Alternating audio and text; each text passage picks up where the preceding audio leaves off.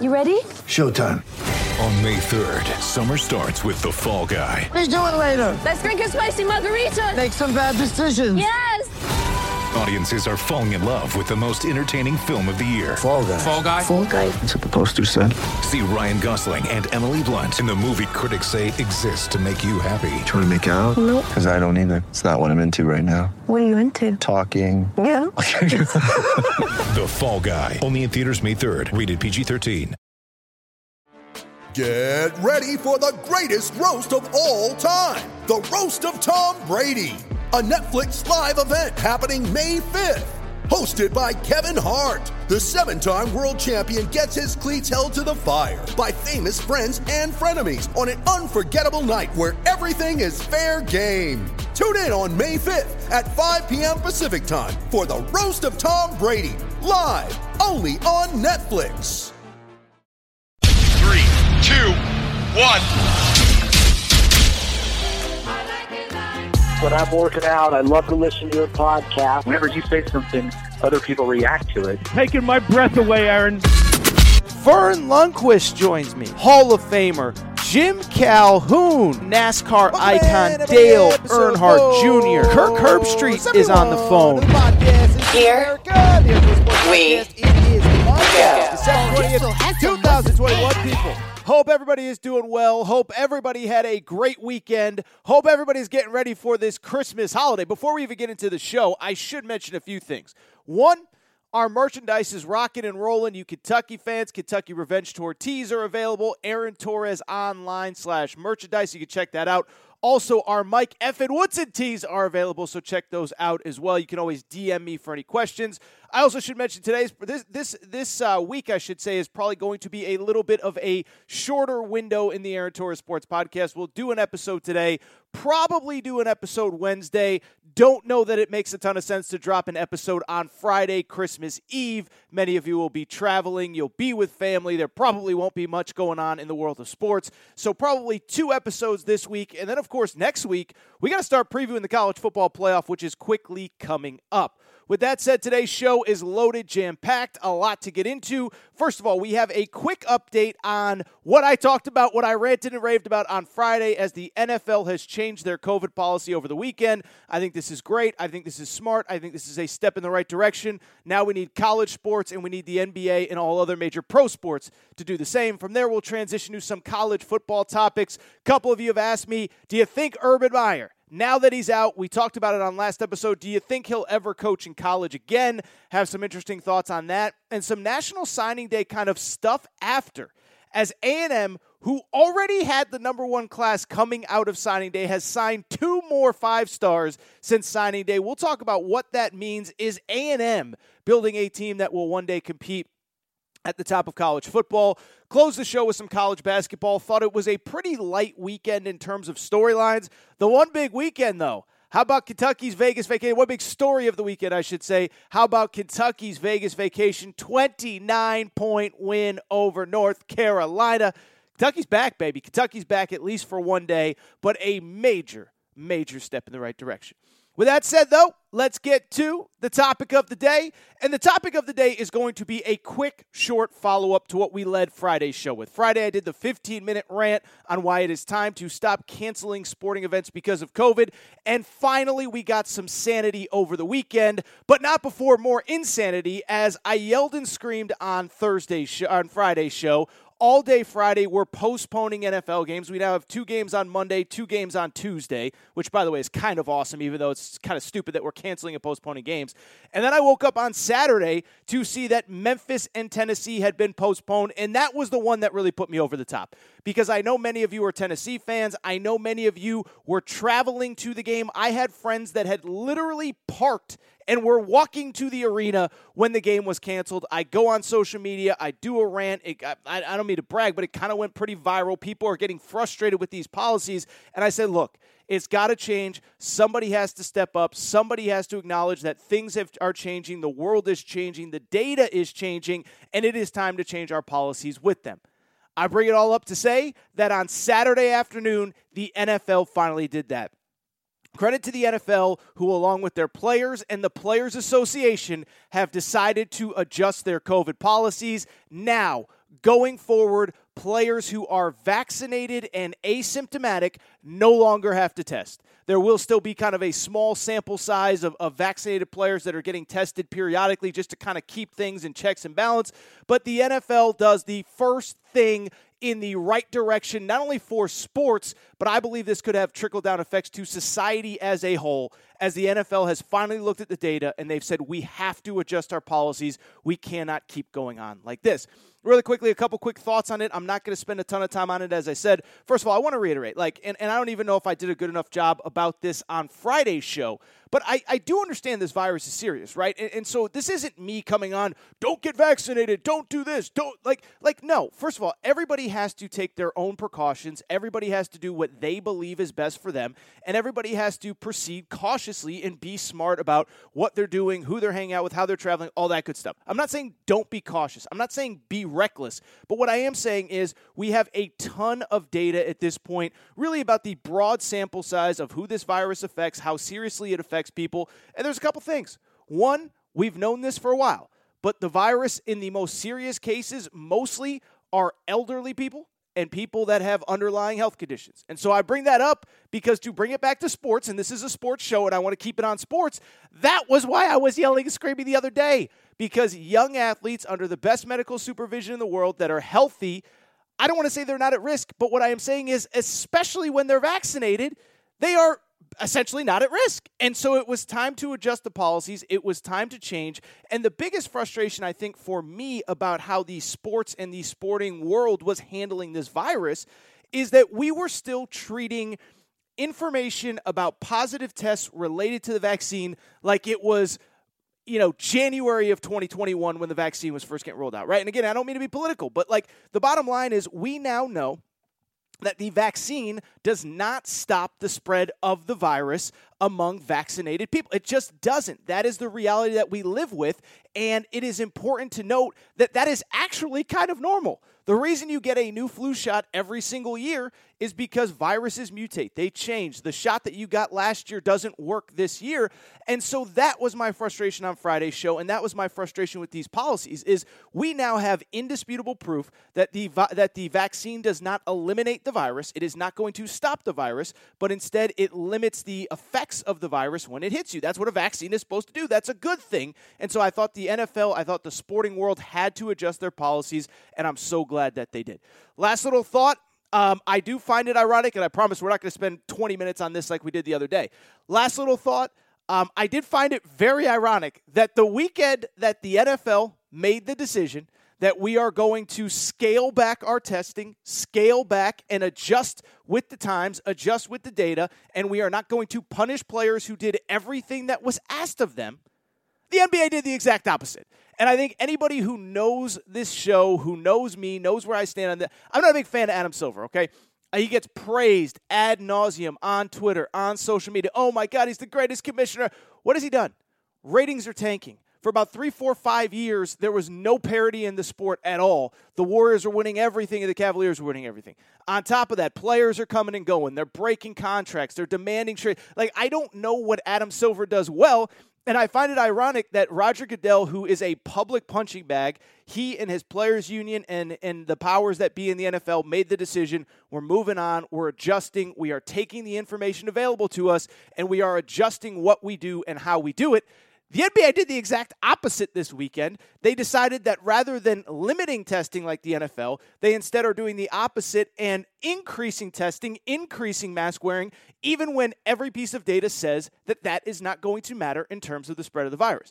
And so I think it's going to be something to watch out here over the next couple weeks. I think it's going to be fascinating to see what happens in the NBA, major college sports, the NHL, all of these leagues, because the NFL has already set the standard. The NBA is reverting backwards, basically looking at the data, ripping up the piece of paper, and deciding we're going to go with our March 2020 game plan, and it's not going to work. And I don't know how closely you guys follow regular season basketball, but the NBA had to cancel 2-3 games on Sunday. They've had to cancel games going forward into next week because they have increased testing, changed their protocols in a way that is more restrictive. And all I'll say as I wrap this topic, I wonder when NBA players start to push back, right? Because I don't think that there was any league that was more active in talking about the importance of the vaccine, in talking about you need to get the vaccine, you need to do this, you need to do that. Kyrie Irving was, a villain for months because he refused to get the vaccine, because he decided to ask tough questions, and you had every media member, every talking head, every person who covers the NBA just destroying him. Selfish, this, that, the other thing. Well, guess what? I wonder how Kevin Durant feels today, now in the virus protocol, in the COVID protocol, after he got the vaccine, after he did what the NBA told him, and they are not rewarding him at all for doing what was right and following the data. I wonder how James Harden feels. I wonder how the Nets team as a whole feels with several players in COVID protocols, very likely with very minimal symptoms. And not to say you can't get sick. I'm not saying he can't get sick. But we now know the vaccine helps limit the sickness, helps limit how seriously ill you get. And I just wonder what Kevin Durant is thinking right now as he has to sit out. We're welcoming back Kyrie Irving. We were told he was a villain for not getting the vaccine. And guess what? The next time the Nets take the court, there's a chance Kyrie Irving, I know he's in protocols right now, but there's a chance that he could take the court before Kevin Durant does. But again, I'm just curious how soon the NBA pushes back, how soon the NHL pushes back, because we now have indisputable evidence. The NFL is doing the right thing. I give them credit. I also hope, as it pertains to this show, that major college sports does the same. I think there's a lot of frustration. Rick Barnes' comments after the Memphis cancellation very much reflected that everyone in the world of college sports is ready to move on. And so I do believe it will be fascinating. But I wouldn't be doing my due diligence if I didn't say that we talked about this on Friday. We follow up with it today.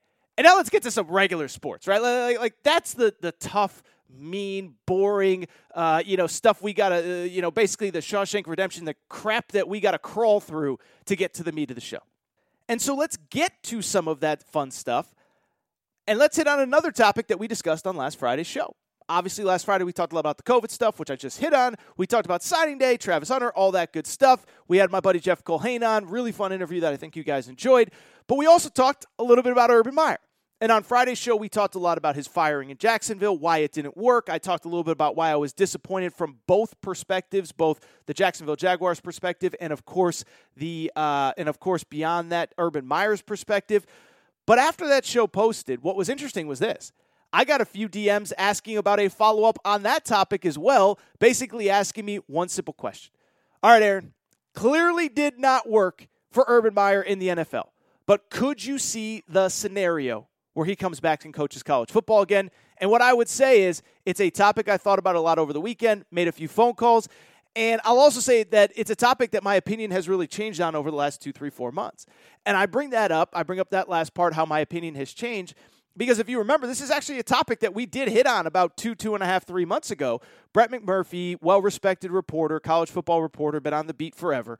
If you remember back in, September, I think it was right around the time that Urban Meyer got caught in the bar, dirty dancing, Havana Nights with the woman that was not his wife. At that time, Brett McMurphy did a poll, an anonymous poll of current FBS college athletic directors. And in that poll, he basically texted them and asked them one simple question. Would you ever hire Urban Meyer as your next head football coach? And I think it was some crazy number. I think it was 79% said there is no way we would never hire Urban Meyer as our next football coach. And if you remember, I came on this show the next day and said 79% of athletic directors are lying. They would hire him in a minute. So at the time, even as recently as 2.5, 3 months ago, I said, I do think that most of these athletic directors would hire him. I do think if their backs were against the wall, if they needed to nail their football coaching hire, that he would be their guy. But again, like I said, a lot has changed. And what has mostly changed is exactly what just happened in Jacksonville, where for the third time in his career, Urban Meyer crashed and burned and had, in the NFL, he didn't have success. The previous 2 stops, he had a ton of success, but it ended really badly. And this, in many ways, is now strike 3. And in some ways, I feel like Urban Meyer is out after strike 3. I mean, just go back and think about it, right? The Florida thing. He comes in, guns blazing, wins a national title in year 2, wins another title a few years later, but we all know it ended not very well. Bunch of arrests, bunch of off-the-field issues. By the time that Will Muschamp takes over, the program is a complete dumpster fire. And I'm not saying Will Muschamp was the answer or he was ever going to be great at Florida. I don't believe that he would have been. But I just bring it up because Will Muschamp basically had no chance, and we are now on the 4th different head coach at Florida in the last decade that in many ways are still trying to clean up Urban Meyer's mess. Then there was what happened at Ohio State. Zach Smith, we all know the deal. Accusations this, blah, blah, but it was clear that Urban Meyer was letting stuff slide. And then finally what happened in Jacksonville over the last couple of weeks where, again, it wasn't just that he got fired for wins and losses. As a matter of fact, it wasn't why he got fired at all. It was because he continued to lie. He continued to bend the truth. He continued to prove himself to be basically a disingenuous person, lying from everything about, I worked with Chris Doyle, the strength and conditioning coach. No, you didn't. A simple Google search tells you that. Well, James Robinson was hurt. That's why I didn't go back in. No, that's not true at all. You just didn't play him. I wasn't dancing with that woman. I got dragged out to the dance floor. Oh, no, you were bumping and grinding and doing what, the lies just kept adding up. And so I do think that when you think about these college athletic departments, I just think that it has changed. If Urban Meyer had just lost in Jacksonville and he had just not been good enough in Jacksonville, you could always fall back on, well, he tried, it didn't work out, he's a college football guy. But for it to crash and burn, there's going to be a lot of college athletic directors and, most importantly, school presidents that have to sit there and say, do I want this guy to be the face of my entire university? Because with all due respect to all the college presidents and ADs and boosters that listen to this show, I'm just telling you, nobody knows who the president of your school is except for the most prominent alums. But they know who the football coach is. And so to me, I think there's a lot of athletic directors that just would not, or there are a lot of school presidents that just won't sign off on Urban Meyer. Even before the Jacksonville Jaguars stuff, there were reports that USC tried to hire him 2 years ago, and the school president just wouldn't allow it. And so now you have the Jacksonville Jaguars. Now you have him being, sketchy in public with a woman that's not his wife. It's just a hard sell as a face of a university. I would also say in terms of why I don't know if he'll ever be hired again, I do think recruiting is going to be a lot tougher, right? And this is a guy that I think you could argue, he and Nick Saban, 1 in 1A. Pete Carroll was there when Pete Carroll was in college football. But in terms of the best recruiters in the modern era of college football, Urban Meyer is right at the top. He did it at Florida. He did it at Ohio State. Much of the success that Ohio State is still having is thanks to the infrastructure that was put in place by Urban Meyer. Jim Harbaugh just said it the other day when he beat Ohio State. He said Ryan Day thinks he was born on third base and thinks he hit a triple. That was basically saying Ryan Day is still taking advantage of the infrastructure that was put into place by Urban Meyer. But I do wonder, as if Urban Meyer were to get a head coaching job, I do think it would be harder for him to recruit for a few reasons. One, we now have a track record again. Even in college, give him 3 to 5 years, and he's going to burn out, and he's going to flame out. And so if you're a parent that has a son that is being recruited, I think you got to ask two things. I think you have to ask, one, morally, this guy is going to come into your home and sell family first. I care about your son. I'm going to treat him as my own. Is Urban Meyer the stepdad that you want watching over your son for the next 3-4 years? And to be clear, I don't really care that he was dirty dancing Havana Nights with a woman that wasn't his wife, but I think parents do. I think being on video matters. I think the reports that he kicked a player matters if you're thinking about sending your son to coach to be play for Urban Meyer. But then I think also you have to consider the other aspect of it as well. Every 3 to 5 years, it ends in disaster. And so if your son, or maybe not 3 to 5, maybe that's being disingenuous, 5 to 6, 5 to 7, something like that. But if your son only has 3 to 5 years to play college football, do you want to send him to a place where you know the coach probably won't be there in 5-6 years from now? Maybe year 1 you can recruit well, maybe year 2. But can year 5, 6, 7, can he continue to recruit well? If parents know that this guy has a track record, give him 2 or 3 years, and he's already going to be looking for the side door exit. So to me, I think it's going to be really hard for him to continue to recruit at the level that he has. And I would also say this too, is I do think recruiting has changed a lot in college football, right? Like what he did at Ohio State was so transformative and so fascinating and so interesting. He basically took the SEC blueprint, brought it to Ohio State, and you know what happened? He took the Big Ten by storm. And for years and years and years, the talent gap between Ohio State and everybody else in the Big Ten, and really everybody else outside of Alabama and maybe Clemson, was just astronomical. Well, guess what? A lot of people have learned from that. Michigan, of course, just signed a top 10 class in the country. And I'm not saying that it was equivalent of Ohio State, which was a top 5 class.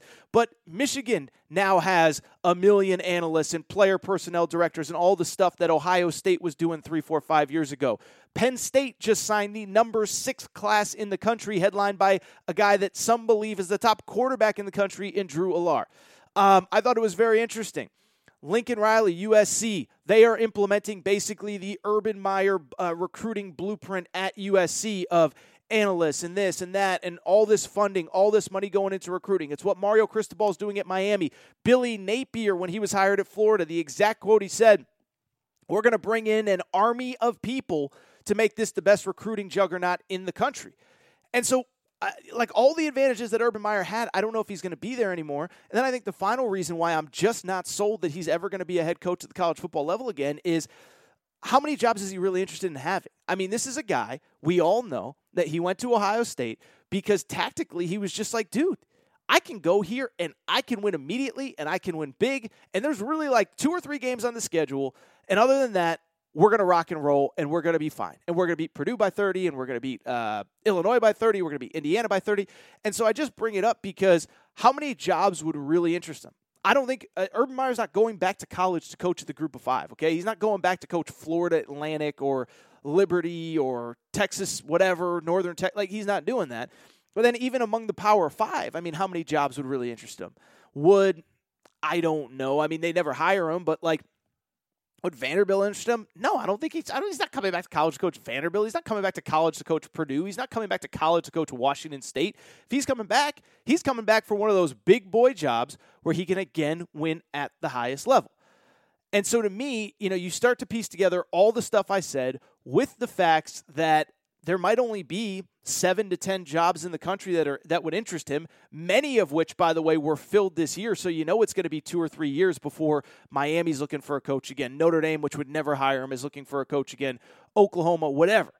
And so those are the reasons that I don't think that he will probably be a college head coach.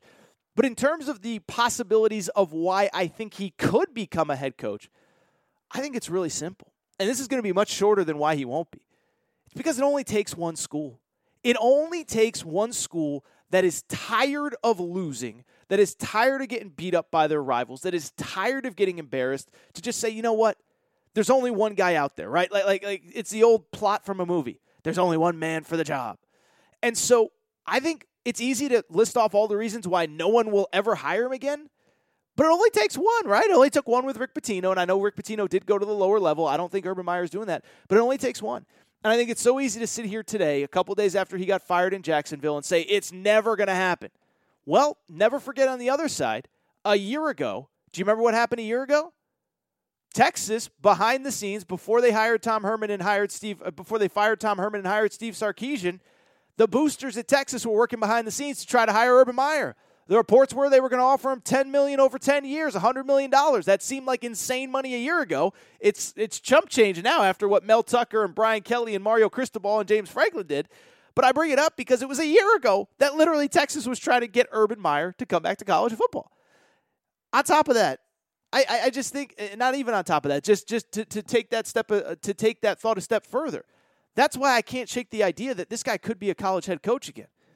What happens if Steve Sarkisian goes 5-7 again next year? You think Texas is just going to be okay with going 5-7 from now into perpetuity? And at that point, Texas will have gone through Charlie Strong. They'll have gone through Tom Herman. They'll have gone through Steve Sarkisian. If Steve Sarkisian doesn't work, if he goes 5-7 next year, you think there aren't Texas fans that are going to say, there's only one guy that could get us back to where we need to go, and it's Urban Meyer? What happens, by the way, if Florida State has another disastrous season and Deion Sanders doesn't want to come home? You think Florida State fans are going to be happy losing in perpetuity forever while Miami's potentially rebuilding under Mario Cristobal, while Clemson's awesome, while Florida's maybe rebuilding under Billy Napier? No. They're mad at Mike Norvell right now. I said it on last Friday's show. I think Mike Norvell better win a bunch of games to get people to forget about the Travis Hunter thing. But if Mike Norvell goes 5-7 again next year after losing the number one recruit in the country to an FCS school that's coached by their most prominent alum, it's going to be tough to justify bringing him back for year 4. I'll give you another one. I talked last week about the Ryan Day Chicago Bears rumors, okay? What happens if Ryan Day does take an NFL job? And what happens if Luke Fickell says, you know what? Cincinnati's going to the Big 12.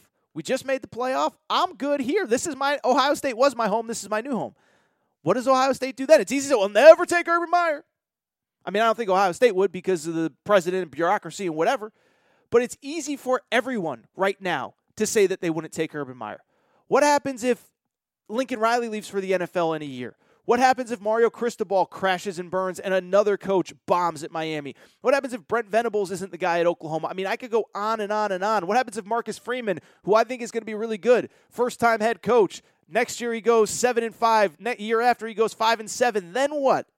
So I'm just saying, it's easy to sit here and say right now that I do not believe that Urban Meyer will ever be a head coach again, because if you ask me right now, I would lean toward he will never coach major college football again.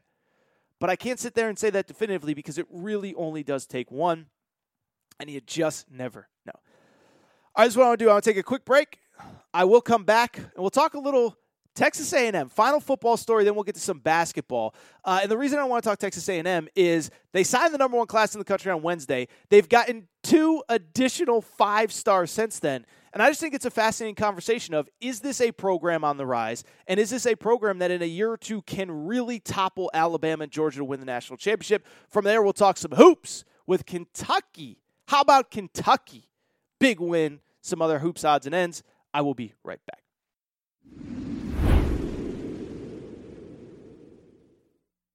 All right, we're going to get to just 1 minute. I do want to welcome back our favorite sponsor and your ladies' favorite sponsor. Yeah, I'm talking about Manscaped, the worldwide leader in men's below-the-waist grooming. Christmas is coming, and they have some great new gifts for the special man in your life, including, besides just the below-the-waist stuff, how about 2-in-1 shampoo, body wash? They both smell amazing. Fellas, get it. Your lady will not be able to keep her hands off of you. Ladies, you get it. You won't be able to keep your hands off your man. Here's the best part, though. If you use promo code Torres, you get an incredible deal just for listeners of the Aaron Torres pod, 20% off plus free shipping. Ladies, as I always tell you, the code works for you, too. Get your man that special Christmas gift. Before we get to the body wash and 2-in-1 shampoo, I should mention, by the way, let's get back to the below-the-waist stuff, right? The Performance Package 4.0, which is not just the trimmer, but a bunch of other products that come with it. And here's the bottom line, fellas. We've all used the other products, and it never works out well. Nicks, cuts, snags, awful. Don't have to worry about it with Manscaped, especially the Performance Package 4.0, which comes with the signature Lawnmower 4.0, an electric trimmer with proprietary advanced skin-safe technology to get all those tough-to-reach places. Fellas, you know what I'm talking about. The best part, it is waterproof. You can bring it in the shower. Don't have to leave a mess on the floor. Don't have to get yelled at. All thanks to Manscaped, manscaped.com, promo code Torres. In addition to the Lawnmower 4.0, the Performance Package 4.0 also comes with the Crop Preserver and Crop Reviver, an anti-chafing ball deodorant, moisturizer, and toner. It's time to keep your North Pole feeling fresh and smelling fresh, fellas, again. You know what I'm talking about. Finally, the Performance Package 4.0 comes with anti-chafing boxers that leave your junk feeling fresh all day. As I like to say, the perfect package for your package. Beyond that, though, let's get to the new stuff, because Manscaped basically, this winter, they said, look, it can't just be about men's below-the-waist grooming. That is really important. That's what you get the Performance Package 4.0 for. But how about above the waist? How about we keep them smelling nice? How about we get that hair feeling tingly? Well, that's exactly what Manscaped has done with the Ultra Premium Body Wash. This stuff smells good. It smells incredible. Your lady will not be able to keep your hands off of you. And on top of that, I just mentioned your hair feeling tingly. That's the good part. They now have 2-in-1 shampoo and conditioner. Get it for your friends. Get it for your family. It smells incredible. It's hydrating. It makes your hair feel fresh. I am telling you, I've been using this stuff. The ladies, well, one lady can't keep her hands off me. You know who that is, my special lady in my life. Manscaped.com. Make sure you use promo code Torres. Here's the last part, too, by the way. Manscaped right now, the entire website has a 20% off plus free shipping. So I do need you to do me a favor. When you go there, when you get your Performance Package 4.0, when you get your 2-in-1 body shampoo, and by the way, I'll mention this. I bought the body shampoo, or I bought the body wash. I bought the 2-in-1 shampoo for friends, family, loved ones. It's a great gift. It smells good. Get it, manscaped.com. What I was saying was this, though, is that the website currently has a 20% off plus free shipping promo. So make sure on that last page, when you get to checkout and they give you the site-wide promo, click out of that, then add promo code Torres so that I get credit for sending you. Because, again, Manscaped loves us. Torres loves you. Manscaped.com. I'm telling you, the body wash and shampoo are incredible. They got new cologne. It's not just about the waist, below the waist anymore. You're a little embarrassed. You don't want to get a trimmer. You don't want to do this. You should get the Performance Package 4.0. But if you don't want to, cologne, body wash, shampoo, 2-in-1. It's great. Manscaped.com, promo code Torres. Your balls will thank you. Your body will thank you. Your hair will thank you. And most importantly, Aaron Torres will thank you. Now let's get back to the show.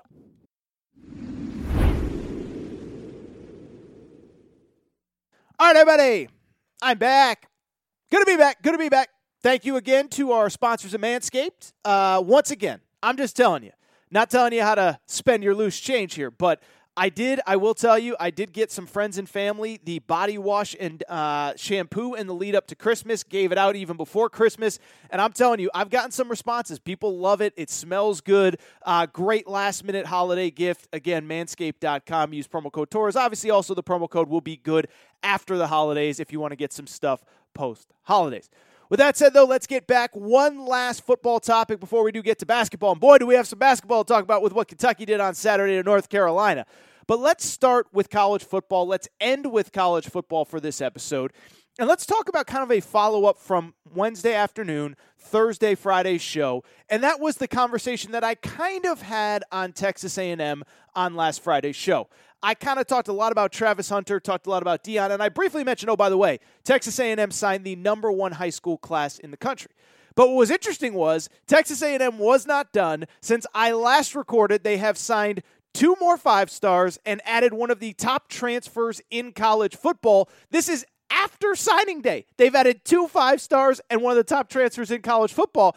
And so I'm just going to sit here and say, I know it sounds crazy. I know it seems absurd. But after what Texas A&M did on last Wednesday and what they've done since and what they could still do in the late signing period, I think it's time that we start having the conversation that over the next 2, 3, 4 years, Texas A&M could turn into the next great superpower in college football. I know it feels a little aggressive. I know it feels a little insane, but I'm going to explain to you why if you look at the stats, if you look at the data, it really is not as crazy as you think.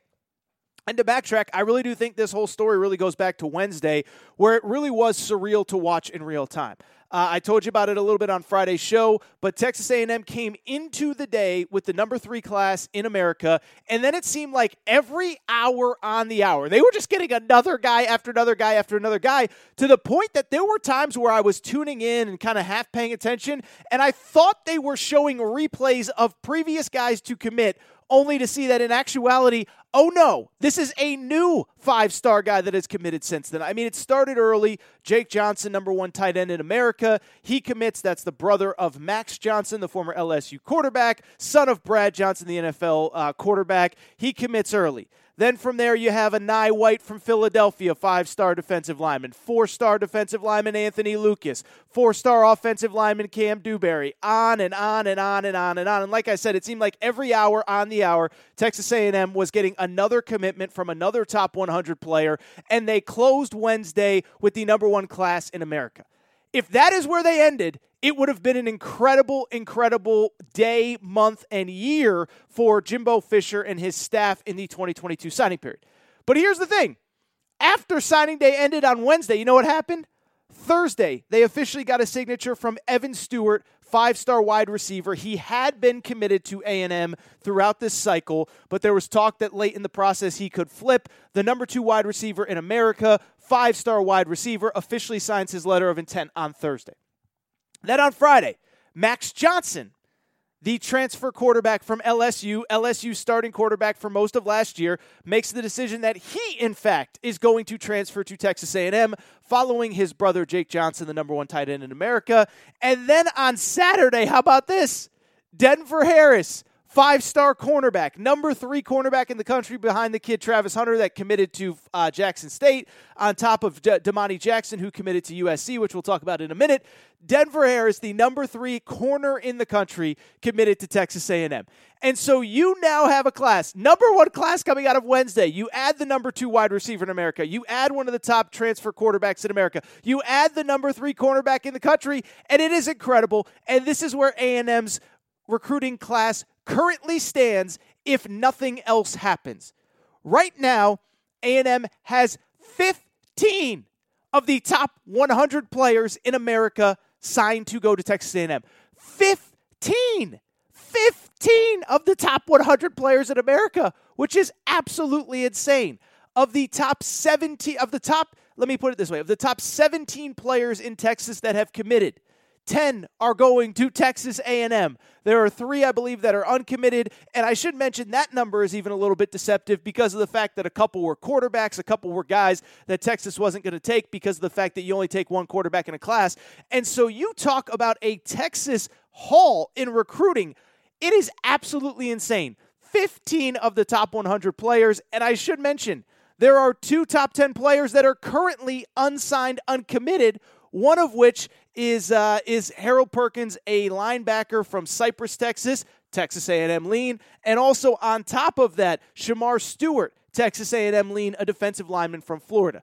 And so I bring it up because, listen, I don't want to say this is recruiting unlike anything that we've ever seen, but for Texas A&M to elevate number 1 class in the country, add 2 more guys after signing day, and have 2 more 5-stars leaning in their direction, we could be looking at one of the great recruiting classes in all time, which brings me to what I just said a minute ago.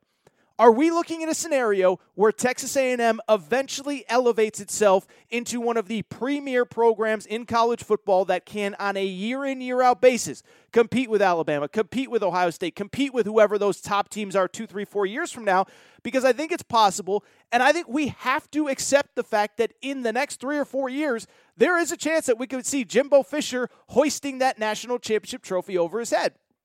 And I know it sounds crazy, and I know Texas A&M's coming off an 8-4 year, and I know they lost to Coach Joe and LSU on the final day of the regular season, but we have kind of data to back up the fact that when you sign the number 1 class in the country and you do what Texas A&M has done over a 4, 5, 6-year sample size now under Jimbo Fisher, that eventually a national championship game appearance, if not a national championship game, is going a national championship itself is going to come.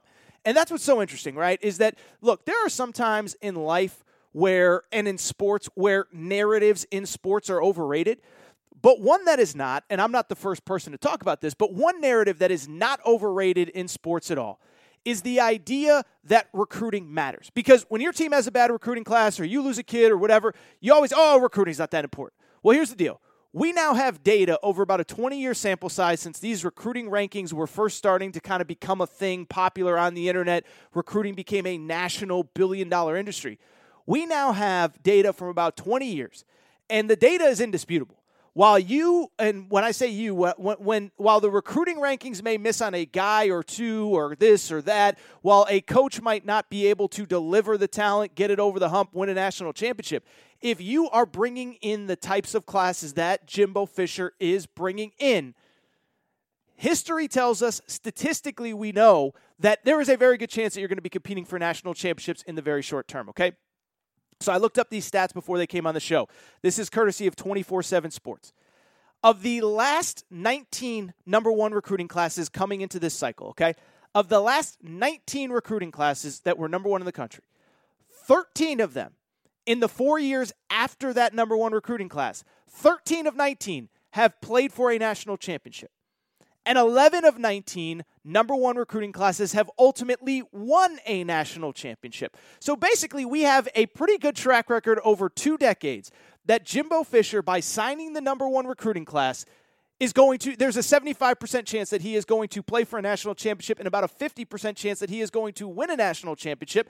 And I should mention, by the way, that a lot of the classes that quote-unquote didn't pan out, number 1 classes that didn't ultimately end up competing or winning national championships, it was because there was a coaching change somewhere involved, right? Pete Carroll signed a couple number 1 classes late in his coaching tenure. He leaves, NCAA sanctions get issued, and so that's kind of a deal right there. Randy Shannon, believe it or not, at Miami signed a number 1 recruiting class. He did not get to the finish line with that group before he was ultimately let go. Urban Meyer, we just talked about Urban Meyer a minute ago, signed a number 1 class at Florida, and he left shortly after he signed that class back, and I believe it was 2009, which was the number 1 class in the country. Statistically, according to the numbers, still one of the 2 or 3 best classes of all time. And so essentially, the data tells us that if you sign a number 1 ranked recruiting class and you stick it out for 4 years with those players, there's more than a 50% chance that you're going to at least be, there's more than a 75% chance that you are going to be competing, playing for a national championship, and there is more than a 50% chance that you are going to win a national championship. And so you add that to the fact that every single team that has won a national championship in the last 20 years has signed at least 1 top 10 recruiting class. And oh, by the way, most of them have signed 2, 3, or 4 in the 4 years prior to their national championship. You're looking at a situation where you can make fun of Jimbo Fisher, you can make fun of Texas A&M, you can say it'll never happen, you can say this, you can say that, you can say Bama, you can say whatever. I'm just telling you, the data backs up that A&M is about to go on a 2-3 year run here that could be unprecedented in their school recent history. Keep in mind, this isn't just a 1-year blip on the radar recruiting-wise. This is now the 4th straight year since Jimbo Fisher took over, 19, 20, 21, 22, that they have signed a top 10 class. And beyond that, again, the data tells you sign a number 1 class, you're going to be in really good shape. And I would also say everything else is kind of in place, right? They're in the SEC. They have great facilities. They have a coach that has done it before, which I don't think can be undervaluated and underexpressed in this particular situation. Jimbo Fisher knows what it takes to win a national championship. He's done it. He's made a college football playoff. He had A&M on the brink last year, and now you start to elevate the talent across the program over the 3, 4, 5 years of the kids in the program, and it's a complete game changer. And so I'm not saying that tomorrow they're going out and beating Alabama and taking over the SEC. But what I am saying is over the next 3, 4, 5 years, is there going to be a scenario where Texas A&M is in the college football playoff? I think so. Is there a scenario where Texas A&M is going to be competing for a national championship? I think so. Is there a possibility that over the next 2, 3, 4 years, if A&M continues to recruit this way in subsequent years, that there's multiple playoff appearances, multiple national title game appearances, potentially multiple national championships? I think so. You got the coach.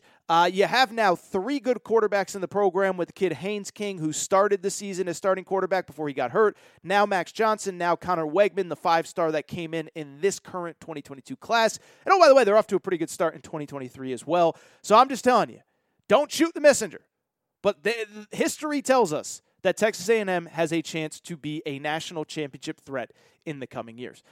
Finally, just a couple other odds and ends from kind of college football before we get to the weekend that was in basketball. First of all, I do think it's worth noting, I just mentioned it a minute ago, Damani Jackson, the number 2 cornerback in college football or in high school football.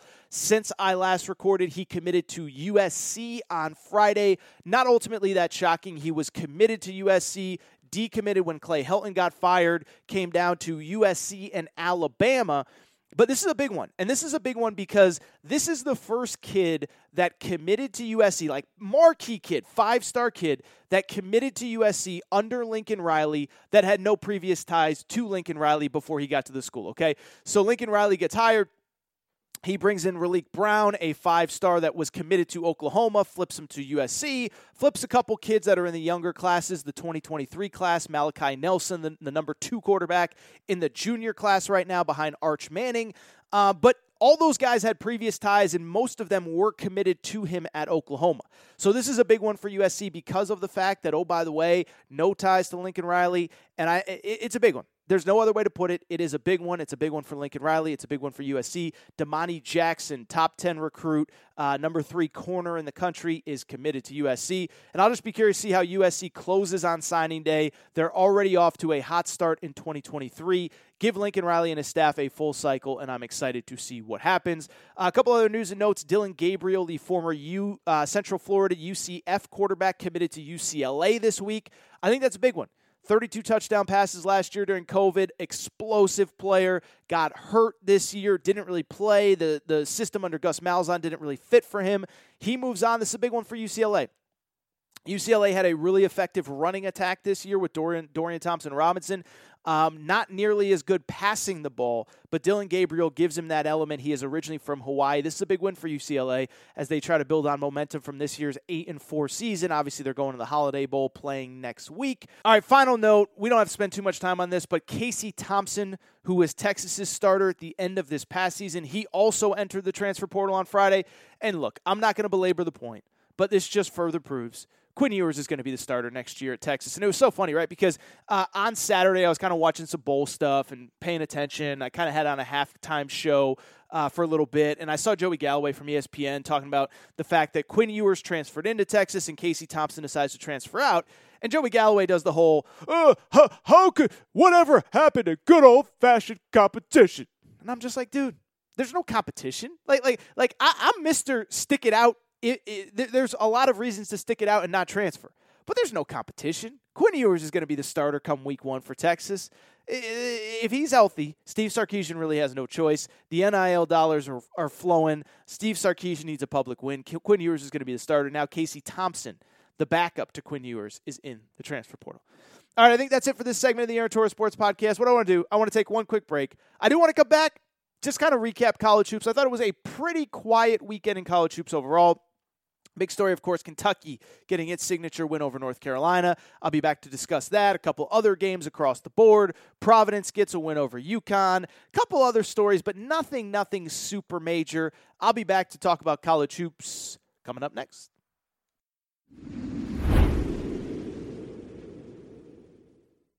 All right, everybody. I am back. Going to be back. Final segment of the show. We did a lot of football. Do want to wrap with some basketball. And speaking of basketball, I should mention, for any Kentucky fans that listen, for any Indiana fans that listen, we now have Torres Media merch. That's right. We are selling T-shirts. The Mike Effin Woodson T-shirts for Indiana fans. My main man, Mike Woodson. Get them for your Indiana friends. Get them for yourself. Mike Effin Woodson, favorite coach of all time. Also, Kentucky fans, the Revenge Tour tees are in. Fire shirts. Calipari, Orlando Antigua, Chin Coleman on one T-shirt. It's a fire T-shirt.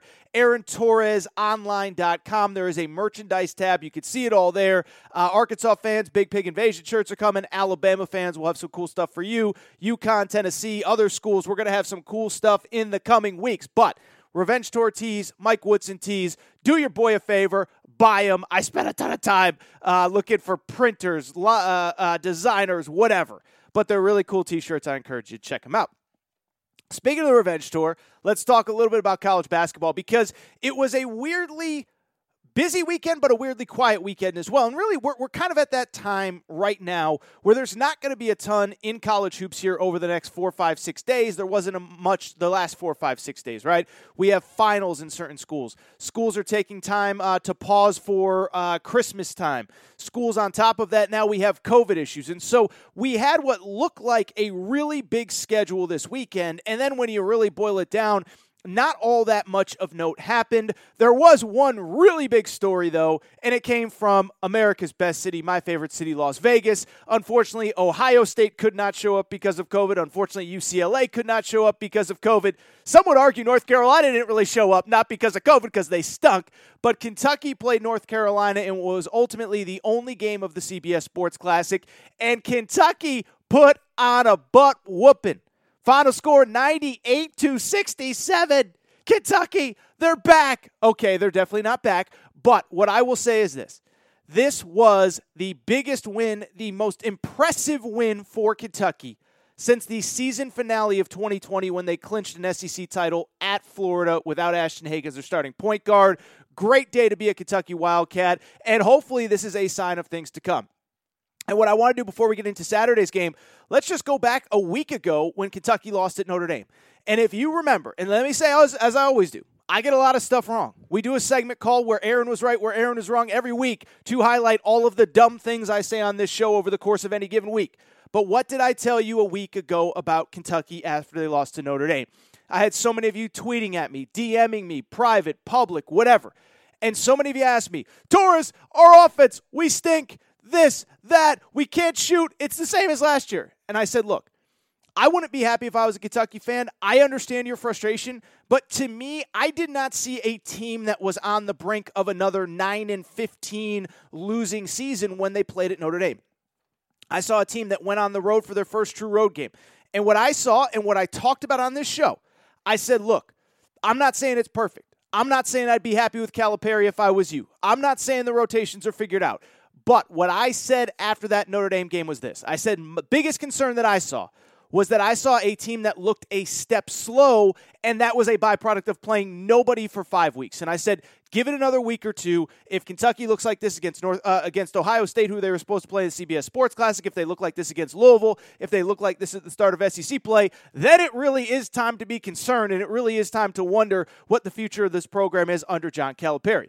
Instead, Kentucky regrouped and, as I said, put together the best performance that they have in a year and a half. And as I watched that game, one thing stood out. What stood out was the team that I talked about all offseason on this show showed up, and it finally looked like the team that John Calipari put together in this offseason. If you remember, Kentucky, disaster last season, everything falls apart, and what does John Calipari do? Day after the season, 2 days after the season, whatever, I believe it was Monday after being eliminated from the SEC tournament, so essentially the day after the NCAA tournament bracket was revealed, John Calipari came out and said, look, you better get us now. Because if you didn't get us this year, we're coming. We're going to be ready for next year. And I spent an abnormal amount of time during the offseason talking about Kentucky because there was like a 6-week stretch where every single week something big happened. First, they brought in Orlando Antigua and Chin Coleman. Revenge tour. Get the T-shirts.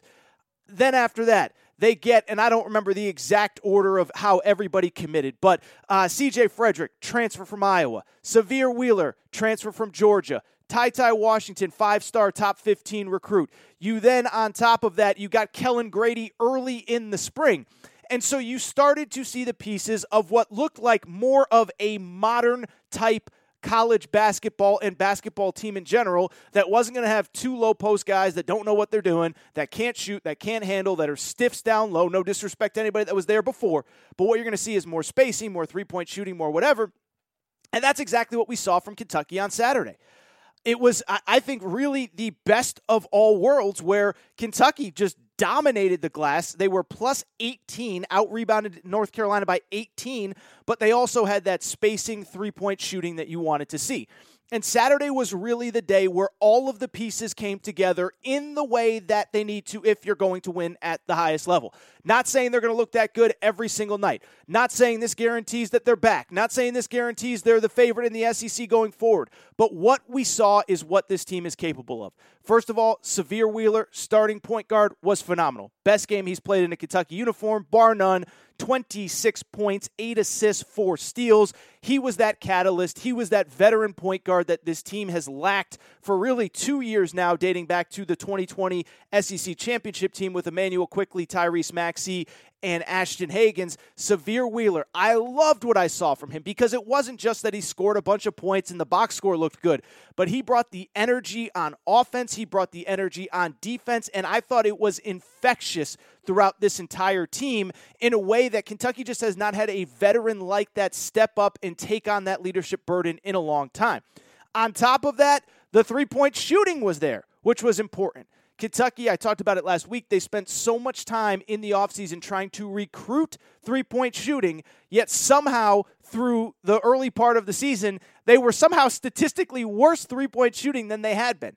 And in my head, I don't remember if I talked about it, but I said, look, they have too many talented three-point shooters to keep shooting this poorly, and I don't believe that this is something that is sustainable because this isn't like freshmen coming in that have never proved it at the college level. You have a bunch of guys that have done it at the college level. Davion Mintz was one of the best three-point shooters in the SEC last year, and he was struggling. Well, guess what he did on Saturday? Hit a couple big, hit a big three. Played better than he has in the past. Davion Mintz did well off the bench. I might have said Davion Mitchell. Obviously, I was talking about Davion Mintz if I said Davion Mitchell. On top of that, Kellen Grady finally got going. 5 3-pointers made. Ty Washington made a 3-pointer. Bryce Hopkins made a 3-pointer. And overall, Kentucky finished 8 of 15 from 3. That was the team that we thought we were going to see. That was what the team looked like. On top of that, the rebounding dominance there, which I just talked about in a minute. And you know what the great sign was for Kentucky about Saturday? They really did it without 2 key guys. Oscar Tshiebwe, quote-unquote, they're not quote-unquote their low-post guy, but their low-post star. He's been the bright spot of the early part of the season. Very interesting article by Kyle Tucker, my old buddy who blocked me on Twitter.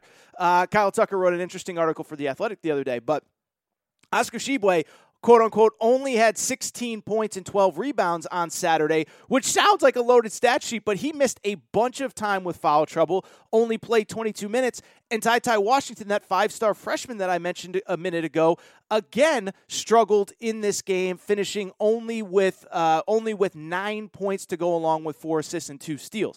And so I bring all that up to just say, Kentucky just beat North Carolina by 29 points, with their best low-post player in foul trouble and maybe their most important player in the bigger picture, Ty Washington, struggling because of he just struggled because he's not in his groove yet. And so to me, this is nothing but a positive for the University of Kentucky going forward. I think this is a great sign. This is the team that we thought they were going to be. And I think when I look at this game, 2 things jump out. First of all, in the bigger picture, it's just great to get that monkey off your back, right? Because if you're a Kentucky fan, you lose to Duke opening night. Okay, well, Duke might be the best team in the country. Paulo Banchero is going to be the number one pick in the draft. As I said on last week's show, I thought Kentucky fans were actually kind of rational about how they handled the Duke loss early in the season. Obviously, there were some fans that were really frustrated, but most of them said, look, that team is really good, probably better than most people realized in the preseason, and we're not going to worry. But when you lose at Notre Dame, you start to get those flashbacks to last year. Is it going to be the same? Can we shoot? Is our offense outdated? Well, Saturday proved that the pieces are there. You're not going to beat everybody by 29 points. You're not going to win every game in as dominating fashion. But I do think North Carolina, while they're not playing great right now, we'll talk about them in a minute, while North Carolina hasn't been great, I do still think that is a very good win against an NCAA tournament caliber team. And at the very least, this team is different. It's not the same as last year. It's not going to be the same. We're not going on these crazy losing streaks. We're not going to be incapable of closing out games. We have older guys. We have veteran guys. We have mentally tougher guys. And that is a great sign for Kentucky. I think the other great sign is you are, again, starting to see what this team can look like at its absolute best. You are seeing that this team has real leadership at the point guard position, that you have multiple players that can handle the ball. Severe Wheeler, again, 8 assists. Ty Washington, 4 assists. You have multiple guys that can hit open three-point shots. If you have guys that can hit ultimate three-point shot or hit open three-point shots, that leaves space for a guy like Oscar Tshiebwe to operate down low where he's not getting double and triple teamed in the post because they don't have to worry about three-point shooting. And so to me, that's why I'd be excited today if I was a Kentucky fan, because the bottom line is this. If that team plays to that potential, that's a team that can win the SEC. And I believe the SEC is right up there with the Big East and the Big 12 as two of the best conferences in college basketball. Any order, I don't know who's better than who. But what I'll tell you is you start to look around the SEC, and I thought this weekend, as good as this league is, you started to see some cracks, right? Alabama lost last week to Memphis. We're thinking a week ago Alabama has beaten Gonzaga. They've beaten Houston. Is this again the favorite in the SEC? And they still very well may be. But they're not unbeatable. They lost at Memphis. They struggled with Jacksonville State, and they're coming back down to earth a little bit. LSU still really ultimately hasn't played anybody, although I actually believe they're a very good team. They have a player named Tari Eason, a transfer from Cincinnati, to watch out for on that team, but they haven't played anybody. Auburn played well, beat St. Louis in a game that they easily could have lost on the road. Arkansas struggled. We'll talk about Arkansas in a minute. But the point is, as good as the rest of the teams in the league are, there's nobody that you're sitting there saying, if we play like we did against North Carolina, we have no chance against them. And so to me, I think this is a great sign. I think you have to be happy if you're a Kentucky fan, and I think you got to be really excited about what this means going forward. In terms of North Carolina, I saw a bunch of kind of real negativity with North Carolina, and I don't know if it's because first-year head coach and Hubert Davis. I don't know if it's because ultimately, outside of a win against Michigan, they haven't really beaten anybody. But I saw a lot of the sky is falling, this team's terrible, all that good stuff with North Carolina. I don't think so. I saw Hubert Davis after the game talked a lot about intensity and coming in focused, ready to play, and I do agree with that. But let's be honest. College basketball is all about a sport of desperation in the moment. Who needs the game more right now? Whatever. Go back to that Kentucky Notre Dame game last week. Notre Dame was 3-4 coming into that game. Notre Dame was at home. Notre Dame had been on the road for 2 or 3 weeks at that point, going from the Maui Invitational to this event, to that event, to this road game. And so that was their first home game in about 3 weeks. So they came out fired up. It was Kentucky's first road game, and they weren't ready to match the intensity of Notre Dame. And I think much the same with North Carolina against Kentucky. I just don't think they were ready to match the intensity of Kentucky. I also think part of it is Kentucky's defense. I mean, listen, Caleb Love was a guy that came in averaging 17 points per game. He was a guy that was held in check by that Kentucky defense, and he really struggled in this game in a way that he hasn't really struggled all year. Basically, everybody struggled except for Armando Bacot, who was phenomenal, 22 points and 10 rebounds down low. And so when it comes to North Carolina, I'm not going to freak out. I'm not going to say the season is over. I still believe this is a good team with good potential. I still believe that they are a team that Caleb Love, first of all, might be one of the 2 or 3 best players in the ACC. He's much improved. Scoring more, turnovers are down, 3-point shooting is up. He's really good. RJ Davis is playing better. They have spacing with Brady Manick and Dawson Garcia. And as I said, Armando Bacot is awesome. This is not a game where I'm freaking out, where I'm saying that North Carolina's ruined. They shouldn't have hired Hubert Davis, nothing like that. The talent is on this roster to be the second-best team in the ACC behind Duke, to be that 5-6 seed in the NCAA tournament. And I know that's ultimately not where you want to be if you're a North Carolina fan, but I also believe that, year one transition, Hubert Davis first season, I think they have plenty of wins ahead of them on the schedule. I mean, just look at the ACC. I mean, the ACC is absolutely terrible right now as we speak, with really, you're looking at outside of Duke. I mean, it's hard to find teams that are definitive tournament teams. Wake Forest quietly sitting at 11-1. Steve Forbes, that was the guy, by the way, a million years ago when Tom Crean was hired at Georgia. I said, go get Steve Forbes. He's a real coach. You don't want this retread bum Tom Crean. But I bring it up to just say I think North Carolina will be fine. A couple other results in college basketball. While we're on the topic of Kentucky plays Louisville on Wednesday, although there's already reports that there's problems with COVID in the Louisville program.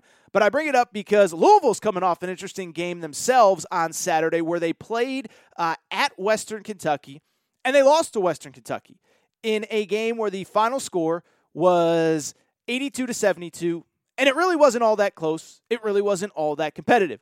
And so I have obviously a couple thoughts, and the first one being, first of all, I'm obviously very happy for Kentucky, or for Western Kentucky and their fans. I think it goes without saying. We all know what that region of the country, specifically Western Kentucky, Bowling Green, where the university is, it was a bad couple weeks. And so for them to have this home game, it ended up being on CBS because the Ohio State and UCLA teams were unable to travel to Vegas to play in the CBS Sports Classic that was supposed to be a doubleheader. It becomes a one-off game.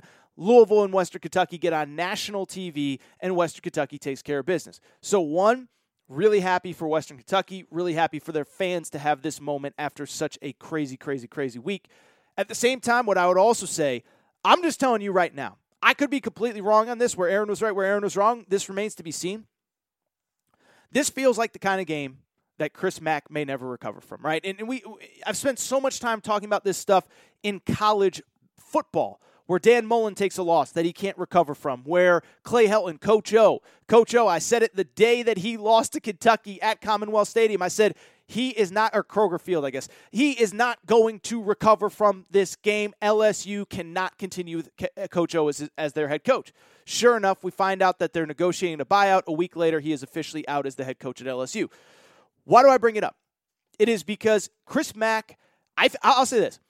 I think Chris Mack's seat at Louisville is probably a little hotter than people realize. Part of it is, Nick Coffey's one of my great friends in the sports media. I'm not saying Nick Coffey has told me anything off the record, but I listen to his show sometimes. I follow what he has to say, and the Louisville fan base is really frustrated right now. I mean, keep in mind, this is year 4 for Chris Mack. Year 1, you make the tournament and lose in the first round. Year 2, you're obviously trending towards a high NCAA tournament bid, but unfortunately the tournament is canceled. Last year, you missed the NCAA tournament. And this year right now, Louisville is 7-4 with a loss to Furman, with a loss to Michigan State where they got kind of embarrassed. They got punked in that game. Now a loss to Western Kentucky. I guess I was wrong. 7-4. Western Kentucky, Furman, Michigan State, etc. And so and DePaul. How could I forget the DePaul game? And so you look at Louisville's resume. I mean, they have a win over a bad Maryland team that fired Mark Turgeon. A win over Mississippi State remains to be seen if they're any good.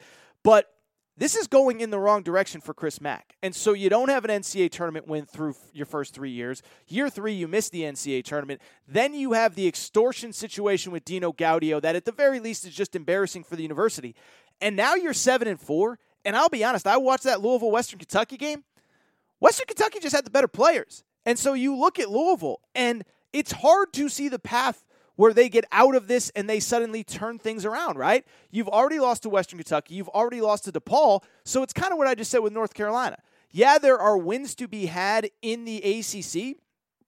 And maybe the ACC is ultimately so bad that Louisville can get to the end of the season at, 22-10 and make the NCAA tournament. but this just does not look like a team that is that has any real positive momentum going into ACC play. As I said, 7-4 overall. You already have 2 losses at home. And now, on top of that, you lose. I mean, listen, we talk in college sports all the time about big brother, little brother, and sometimes it is overstated, right? Like Michigan State is like the quote-unquote little brother with Michigan, but let's be honest, Michigan State's beating the brakes off of Michigan lately. I don't know that they're little brother. Texas A&M maybe was the little brother at some point at Michigan. They ain't right now. And so I just bring it up to very simply say that Western Kentucky is the kind of game. They are a true little brother. They're in Conference USA. They're a smaller school. Western Kentucky has obviously had more historical success than many people realize, but that is not a game you can lose if you're Chris Mack. And so I don't have all the answers. I don't know. I'm not saying that he's definitive. And listen, you could turn things around. That stuff happens all the time. But you're 7-4. You look like, to be blunt, you don't have the better players over Western Kentucky. And then on top of that, that's coming off of 3 years, 0 NCAA tournament wins, and an extortion case. I'm not saying, but I'm just kind of saying, I wouldn't want to be Chris Mack right now. Obviously, the plan is to play Kentucky on Wednesday night at Rupp Arena. We'll see if that game happens. As I said, Matt Jones, Kentucky Sports Radio, tweeting out late Sunday that there's some COVID issues inside the Louisville program. And so I'll tell you, man, you talk about a guy that needs some kind of positive performance, it is Chris Mack. I'll also say this, I do give him credit for scheduling the game. And I do think that's part of this as well, is that game, we could have obviously never would have wanted to predict what did happen in Western Kentucky. But for Chris Mack to even schedule a game at Western Kentucky, I think is an incredible gesture on his part. But that feels like the kind of game that you might never recover from. Just a few more college basketball thoughts before we get out of here. One, we'll kind of stay in that region of the country. Arkansas takes a loss to Hofstra on Saturday night. Not good. Not good. And Arkansas now, and I'm not going to be overly critical of Arkansas because, listen, they struggled at this time last year. And guess what? They turned it around, made the NCAA tournament, and that is what I feel like I see with Arkansas. Made the NCAA tournament. They made an Elite Eight. But I bring it up because that's kind of what I feel like with Arkansas. And this is the reality of the world that we live in with this transfer portal stuff. I was watching Texas play Stanford on Sunday. I don't think Texas has figured out yet. I don't think Chris Beard has figured out yet who he has, who plays well together, who doesn't play well, who's ready for this stage, who's ready for this moment, who's willing to do this, who wants to come off the bench. And I think it's kind of the same with Arkansas. When I look at Arkansas, I just think Coach Muss is a guy, he's been in this transfer game for several years now, but it takes time to figure out what you have and how all the pieces come together. And so I'm not yet worried, but it was a disappointing effort overall for the Hogs. First of all, you give up 89 points to Hofstra. That is not a very good effort. That is not an acceptable effort. But two, I just don't think you know who you have at this point. You have Jalen Williams down low, who's just been so good for all season long. And I think you have a bunch of pieces on the perimeter with Devo Davis, with I was going to say Jalen Tate, but obviously not him. Audice Toney is who I was thinking of.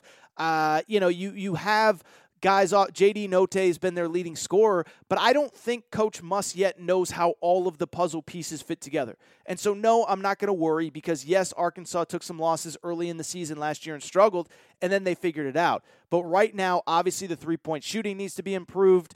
This is a team that is scoring a lot but not shooting the ball very well at under 30%. And I do think when it comes to Arkansas, you just kind of got to figure out, okay, who are the pieces, who fits well together, and who doesn't. Because right now this team is really struggling. The only other real marquee result from the weekend, I'll say this, Providence is a real team. And I'm a UConn alum. Providence went into Hartford, Connecticut on Saturday, sellout crowd. It was probably, I would say, the most anticipated home game at UConn in 6 or 7 years. Programs trending in the right direction. And Providence just went in and got a win. And I was so impressed by it. And Providence has already played a very impressive schedule this season. They won at Wisconsin earlier in the year. They beat a really good Texas Tech team earlier this year. But I got to be honest, Providence going into UConn in a Big East game, 16,000 people at the Excel Center in Hartford, Connecticut, sellout crowd, probably the most anticipated home game in a very long time. And Providence just went in and was the better team. And this was a game that I do believe that UConn is going to be fine. We'll talk about UConn in a minute. But when I look at this game from Providence's perspective, the one thing about UConn now is that UConn, since Dan Hurley has gotten there, he's established a brand of toughness and physicality down low. It is the first time that I can truly remember a team going up against UConn and being the more physically tough team. Nobody out-toughs UConn under Dan Hurley, and that's exactly what Providence did. UConn won the slight rebounding battle, but overall, I just thought Providence was the better, tougher, more physical team, and it showed. They go in the XL Center, and they win by 4. Great win. Providence now 11-1. I'm telling you this, if your favorite college basketball writer doesn't have Providence in the top 15 coming out of this weekend, they're not paying attention. I think they're a top 10 team. I think they're one of the 10 best teams in college basketball I've seen this year, but it doesn't change the fact that, to me, Providence picks up a big win, an impressive win against UConn at the Excel Center. What I would say really quickly with UConn, and it's so funny, right, is that I've started all these team-specific accounts. Torres on the Hogs, if you're not following that, Arkansas fans. Torres on Bama, Torres on UK. And we have a Torres on UConn account. And so, we have great people running each individual one, although I will readily admit that I'm running the UConn account right now while we try to find somebody to run it. And to see the reaction from UConn fans after this loss and to see the reaction from UConn fans after a West Virginia loss, I don't get it. UConn is a program, it's a very prideful program, and it's a program that has really struggled over the last 2 or 3 years. But this is a team that's now sitting at 9-3. Their first loss of the season was in the Bahamas after they played Auburn in an absolute war that went to 2 overtimes. You have players fainting afterward. You lose to Michigan State in a game you easily could have won. Then you lose at West Virginia by 3 without 2 of your 3 most important players, Tyrese Martin and Adama Sanogo. Tyrese Martin comes back in this game. And you're still without your best low post player in Adama Sanogo. And yes, you don't never want to lose at home, but you lose by 4 in a game that you easily could have won. And so I saw UConn fans freaking out. I just don't see it. This is college basketball. This is the regular season. You don't go undefeated in college basketball. This isn't Georgia just being able to steamroll over everybody in the SEC East. This isn't Clemson in most years being able to steamroll everybody in the ACC in football. And I'm obviously talking about Georgia football. But I just bring it up to very simply say, if you're a UConn fan, you want to win that game. But I didn't come out of that game saying UConn's awful, they have no shot, they're terrible, this and that. I just kind of believe this is one of those games that you just kind of shake your head if you're a UConn fan and you move on, because it was a game they easily could have won. They fell down early, they could not rally, but obviously it was disappointing. All right, I think that's it for this episode of the Aaron Torres Sports Podcast. Time to get out of here. Before we get out of here, I want to remind you of a few things. First of all, I do want to remind you, schedule this week. It remains to be seen. I'm going to do a second episode at some point. I was initially thinking Wednesday morning, but with 2 big college hoops games on Wednesday night, assuming that Kentucky plays Louisville and that Tennessee is scheduled to host Arizona, I may just ultimately wait until Thursday to drop the next episode. It remains to be seen. We'll only do 2 episodes this week. Does not make sense to drop an episode on Friday on Christmas Eve. So that's that. 2, make sure you're buying our merch. Revenge Tour tees. Great day to pick up a Revenge Tour tee. Also the Mike F. and Woodson tees. They're available at Aaron Torres online/merchandise. You can find them there. Also DM me on Twitter or Instagram with any questions. Make sure you're following the social media pages at Torres on UK, Torres on the Hogs, Torres on UConn, Torres on Arizona, Torres on the Vols, Bama, on and on and on and on and on. Other than that, that's really all I got to say. Thank you guys for listening to this episode of the Aaron Torres Sports Podcast. If you're not subscribed, make sure to do so. Apple, Spotify, Google Music, Amazon Music, wherever you listen to podcasts, make sure to rate and review the show. Last little announcement, manscaped.com, promo code Torres, 20% off plus free shipping. That is all for today's show. Shout out to Torrent Craig. Shout out to Rachel, who hates my voice. I'll be back sometime this week. Another episode, Aaron Torres Sports Podcast. I'll be back, party people. Okay, round 2.